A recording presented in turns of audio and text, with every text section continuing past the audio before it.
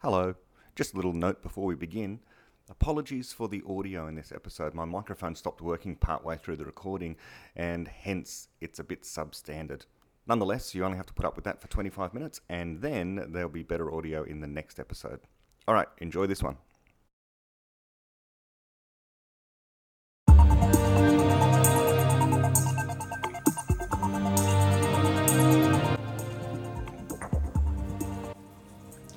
Welcome to Chapter 8. This is another chapter that's largely about mathematics. We had the reality of abstractions, which at least in part was about mathematics, and this one is a window on infinity. And in the window on infinity, we're really laying the groundwork for some of the material that is to come about the multiverse. So the motivation really is to speak about quantum theory and how to understand infinite sets and how to count them and otherwise measure their number. That's what all this is about. And we'll look at some really cool maths along the way, hence my whiteboard here. So let me just begin the reading rather than having a huge preamble, such as I did in the last episode, and get straight into the book.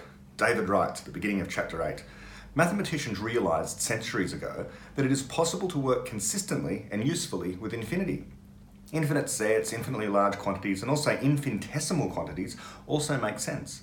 Many of their properties are counterintuitive, and the introduction of theories about infinities has always been controversial. But many facts about finite things are just as counterintuitive. What Dawkins calls the argument from personal incredulity is no argument. It represents nothing but a preference for parochial misconceptions over universal truths. In physics too, infinity has been contemplated since antiquity. Euclidean space was infinite, and in any case, space was usually regarded as a continuum. Even a finite line was composed of infinitely many points. There were also infinitely many instants between any two times. But the understanding of continuous quantities was patchy and contradictory until Newton and Leibniz invented calculus, a technique for analysing continuous change in terms of infinite numbers of infinitesimal changes. The beginning of infinity, the possibility of the unlimited growth of knowledge in the future, depends on a number of other infinities. One of them is the universality in the laws of nature, which allows finite local symbols to apply to the whole of time and space and to all phenomena and all possible phenomena. Another is the existence of physical objects that are universal explainers, people, which it turns out are necessarily universal constructors as well and must contain universal classical computers.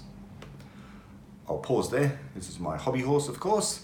A person is a universal classical computer, or as David says there, a person contains a universal classical computer. A person is a universal classical computer in the sense that they are that plus more. They have all the capacities that a universal classical computer has, but unlike the universal classical computers that, for example, I'm making this podcast and video upon, those computers cannot explain anything. They do not have the capacity for explanation, for learning. What we need in order for something to be designated a person is a system that not only is universal in its capacity to compute, but also universal in its capacity to explain. One, the universal capacity for explanation depends upon, or has a prerequisite of, universal computation, but not vice versa. A universal computer doesn't need to be a universal explainer. Let's continue with the book. The next paragraph says, most forms of universality themselves refer to some sort of infinity, although they can always be interpreted in terms of something being unlimited rather than actually infinite. This is what opponents of infinity call a potential infinity rather than a realized one. For instance, the beginning of infinity can be described either as a condition where progress in the future will be unbounded, or as the condition where an infinite amount of progress will be made. But I use those concepts interchangeably because in this context there is no substantive difference between them. There is a philosophy of mathematics called finitism. So I won't read the next part. The next part is about the philosophical doctrine of finitism. I won't read that. I would encourage people to go to the book for the full understanding of the problems with finitism, but suffice it to say here, the question is, if one rejects the reality of infinity, then one is forced in mathematics to conclude there must be a largest possible number. If you believe in finitism, or if you think finitism is true, then there are not infinite sets, including the infinite set of numbers, the infinite set of integers. It must stop somewhere, so therefore there is an infinite... So therefore, there is a finite number of numbers. However, in order to generate integers in the first place, what we do is we add 1 to any number that we currently do have. And so if the argument is there is a largest possible number, then we are contradicting the rule that in order to get to the next number, we add 1. In other words, if someone comes up to you and says, if someone comes along and argues for finitism, then they are arguing for a largest possible number, and they must be able to answer the question as to why that largest possible number, whatever it is, cannot have 1 added to it. So David spends a number of paragraphs criticising finitism as unreasonable. And then he writes, the whole of the above discussion assumes the universality of reason. The reach of science has inherent limits. So does mathematics. So does every branch of philosophy. But if you believe that there are bounds on the domain in which reason is the proper arbiter of ideas, then you believe in unreason or the supernatural. Similarly, if you reject the infinite, you are stuck with the finite. And the finite is parochial. So there is no way of stopping there. The best explanation of anything eventually involves universality, and therefore infinity. The reach of explanations cannot be limited by fiat. And skipping just a little more, and David writes, Cantor founded the modern mathematical study of infinity. His principle was defended and further generalized in the 20th century by the mathematician John Conway, who whimsically but appropriately named it the mathematician's liberation movement. As those defenses suggest, Cantor's discoveries encountered vitriolic opposition among his contemporaries, including most mathematicians of the day, and also many scientists, philosophers, and theologians. Religious objections, ironically, were in effect based on the principle of mediocrity. They characterized attempts to understand and work with infinity as an encroachment on the prerogatives of God.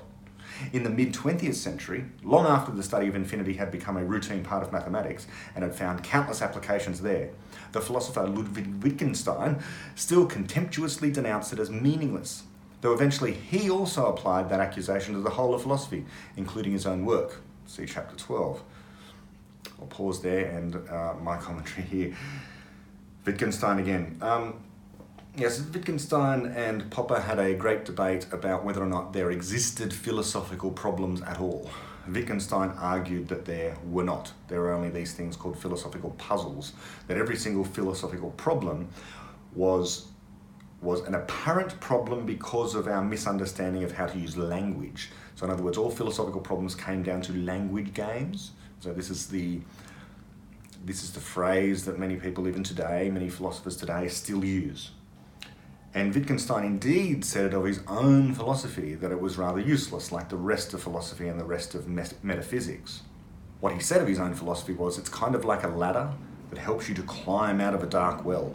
And once you are out of the dark well, you can dispense with the ladder. And that's what he thought of his own philosophy, that it was this heroic thing that allowed people to get out and become enlightened. Now there's this wonderful book, it's called Wittgenstein's Poker. I don't have it here with me now, I'll put an image on the screen. It's sitting on my desk at my workplace actually. Wittgenstein's Poker is about the sole encounter that ever happened between these two big names in philosophy, Wittgenstein and Popper, and this great debate about whether or not there were philosophical problems. It's called Wittgenstein's Poker because apparently during the debate, although accounts of what actually happened differ, apparently, at some point, Wittgenstein picked up the poker out of the fireplace and pointed it at Popper in order to emphasize a point. So, yes, but there's some debate about whether or not that happened. So it's an interesting sociological study of these two communities of philosophers or philosophies, as well as the debate itself. So I recommend this book. And I'll just say on the point, it sounds like a very clever thing to say, and I think it is. One of the better things that possibly Wittgenstein did say, it is clever, that his own philosophy is kind of like a ladder from which you use to escape a well. It's a great analogy, but ultimately it is a false analogy. It's a false analogy because you cannot escape from the problems of philosophy. The problems of philosophy are not like a well, and the well is always there. You are forever climbing out of the well, and the ladder, I suppose, is useful. This is the philosophical progress that you're making, but it is an infinite climb. It is an infinite climb towards the light, if you like, which is an infinitely far distance off. So I suppose the ladder analogy works, but you just can't get out of the well. That's the mistake that Wittgenstein made. Skipping a little more. And then David writes, in mathematics, infinity is studied via infinite sets, meaning sets with infinitely many members. The defining property of an infinite set is that some part of it has as many elements as the whole thing. For instance, think of the natural numbers. Now, I'll pause here and David goes through some examples. So I'll go through the example over here.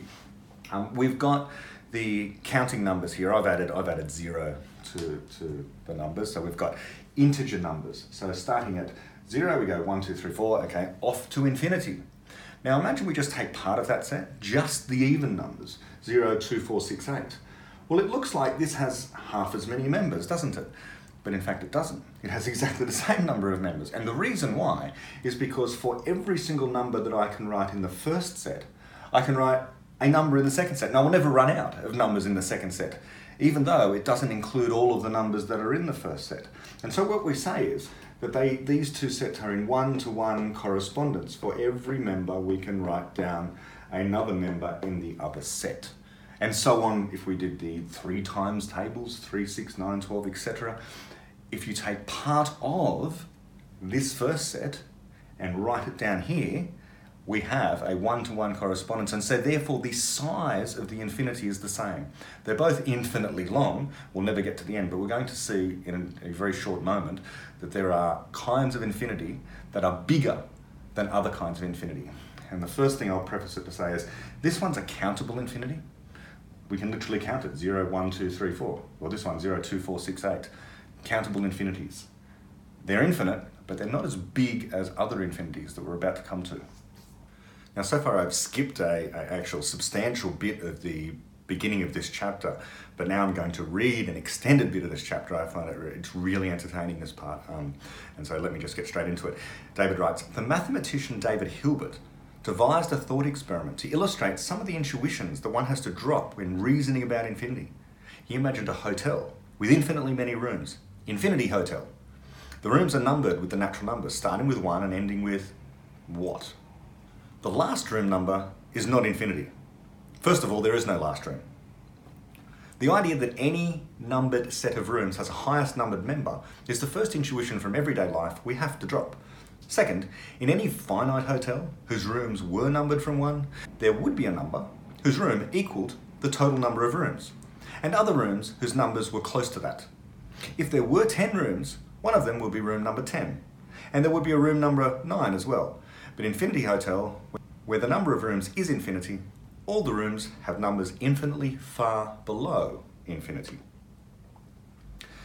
Now imagine that Infinity Hotel is fully occupied. Each room contains 1 guest and cannot contain more. With finite hotels, fully occupied is the same thing as no room for more guests. But Infinity Hotel always has room for more. So I'll just pause there. So that's another strange intuition, and it illuminates some of the struggle we have in trying to capture mathematical reality and mathematical truth in normal natural language like English. So again, he writes, if the hotel is fully occupied, in the case of a finite hotel, fully occupied means there's no room for anyone else. That's what fully occupied means. But if you've got an infinitely large hotel, fully occupied means there's still room. That seems like a contradiction. It's not, and David's about to explain why, so let me continue reading. One of the conditions of staying there is that guests have to change rooms if asked by the management. So if a new guest arrives, the management just announce over the public address system, will all guests please move immediately to the room numbered 1 more than their current room. Thus, the existing occupant of room 1 moves to room 2, whose occupant moves to room 3, and so on. What happens at the last room? There is no last room, and hence no problem about what happens there. The new arrival can now move into room 1. At Infinity Hotel, it is never necessary to make a reservation. Evidently, no such place as Infinity Hotel could exist in our universe, because it violates several laws of physics. However, this is a mathematical thought experiment. So the only constraint on the imaginary laws of physics is that they be consistent. It is because of the requirement that they be consistent that they are counterintuitive. Intuitions about infinity are often illogical. I'll just pause there just to remark that we have to keep in mind throughout these thought experiments that Infinity Hotel is not of our universe. Infinity Hotel is in abstract space, so to speak. And so it can violate laws of physics. It does not obey our laws of physics. And this is absolutely crucial because it's going to illuminate something about our laws of physics. Okay? So let's keep on going. David writes, "It is a bit awkward to have to keep changing rooms, though they are all identical and are freshly made up every time a guest moves in. But guests love staying in Infinity Hotel. That's because it is cheap, only $1 a night. Yet extraordinarily luxurious. How is that possible? Every day, when the management receive all the room rents of $1 per room, they spend the income as follows. With the dollars they receive from the rooms numbered 1 to 1,000, they buy complimentary champagne, strawberries, housekeeping services, and all the other overheads. Just for room number 1. With the dollars they receive from the rooms numbered 1,001 to 2,000, they do the same for room 2, and so on. In this way, each room receives several $100s worth of goods and services every day, and the management make a profit as well, all from their income of $1 per room. Word gets around, and one day an infinitely long train pulls up at the local station, containing infinitely many people wanting to stay at the hotel. Making infinitely many public address announcements will take too long, and anyway, the hotel rules say that each guest can be asked to perform only a finite number of actions per day. But no matter. The management merely announce, will all guests please move immediately to the room number that is double that of their current room. Obviously, they can all do that. And afterwards, the only occupied rooms are the even-numbered ones, leaving the odd-numbered ones free for the new arrivals. That is exactly enough to receive the infinitely many new guests, because there are exactly as many odd numbers as there are natural numbers. And that's just as we can see here, of course, there's equally as many even numbers as there are natural numbers here, counting numbers, and there would be equally as many odd numbers as well. So if the person in room number 1 moves to 2, and the person in 2 moves to 4, then we're left with room number 1 being free and room number 3 being free, and so on. Okay, so in that thought experiment, we've had an infinitely long train turn up to Infinity Hotel that's packed to the brim with an infinite number of people that are still accommodated inside of the hotel. And the next thought experiment's even better. So David writes, then one day, an infinite number of infinitely long trains arrive at the station, all full of guests for the hotel. But the managers are still unperturbed. They just make a slightly more complicated announcement, which readers who are familiar with mathematical terminology can see in the footnote. The upshot is, everyone is accommodated. So even an infinite number of infinitely long trains with an infinite number of people on each train can still be accommodated in Infinity Hotel. Which is just to say there is a one-to-one correspondence between those two sets. The set of infinitely long trains, the infinite set of infinitely long trains, each of which have an infinite number of people in them, and the set of natural numbers here. But then David writes, however, it is mathematically possible to overwhelm the capacity of Infinity Hotel. In a remarkable series of discoveries in the 1870s, Cantor proved, among other things, that not all infinities are equal. In particular, the infinity of the continuum, the number of points in a finite line, which is the same as the number of points in the whole of space or space-time, is much larger than the infinity of the natural numbers. Cantor proved this by proving that there can be no one-to-one correspondence between the natural numbers and the points in a line. That set of points has a higher order of infinity than the set of natural numbers. And then David does an explanation of Cantor's diagonal argument. I'm going to do a slightly different version here. It's kind of the version that you will see if you just look up Cantor's diagonalization argument. Okay, so let's start again. And here we're going to use the binary system. In other words, just the numbers 0 and 1. So if we were to write down all the different permutations, different ways in which we could write an infinitely long sequence of zeros and ones, let's see what we do. So maybe we could, if we were just going to write, we could write just zeros, right? That would be an infinitely long sequence of nothing but zeros, boring, or an infinitely long sequence of just ones, okay, fine. And now if we start to combine them, maybe we could do an alternating series of 1, 0, 1, 0, 1, 0. Or we could do the opposite, 0, 1, 0, 1, 0, 1. Or maybe we could do 2 1s and a 0, 2 1s and a 0. Or maybe 2 zeros and a 1, 2 zeros and a 1. Or maybe it could be 3 1s and a 0 and 2 zeros, or 1 0, or 3 zeros, 3 1s and 2 zeros. You can imagine all the different possible permutations of ways of writing zeros and ones. All the different kinds of infinitely long sequences of zeros and ones. Now it's at this point I realised my microphone had ceased working, and so we're going to have to continue this explanation in the very next episode, where I can promise the audio is far better. Anyway, we'll see you then.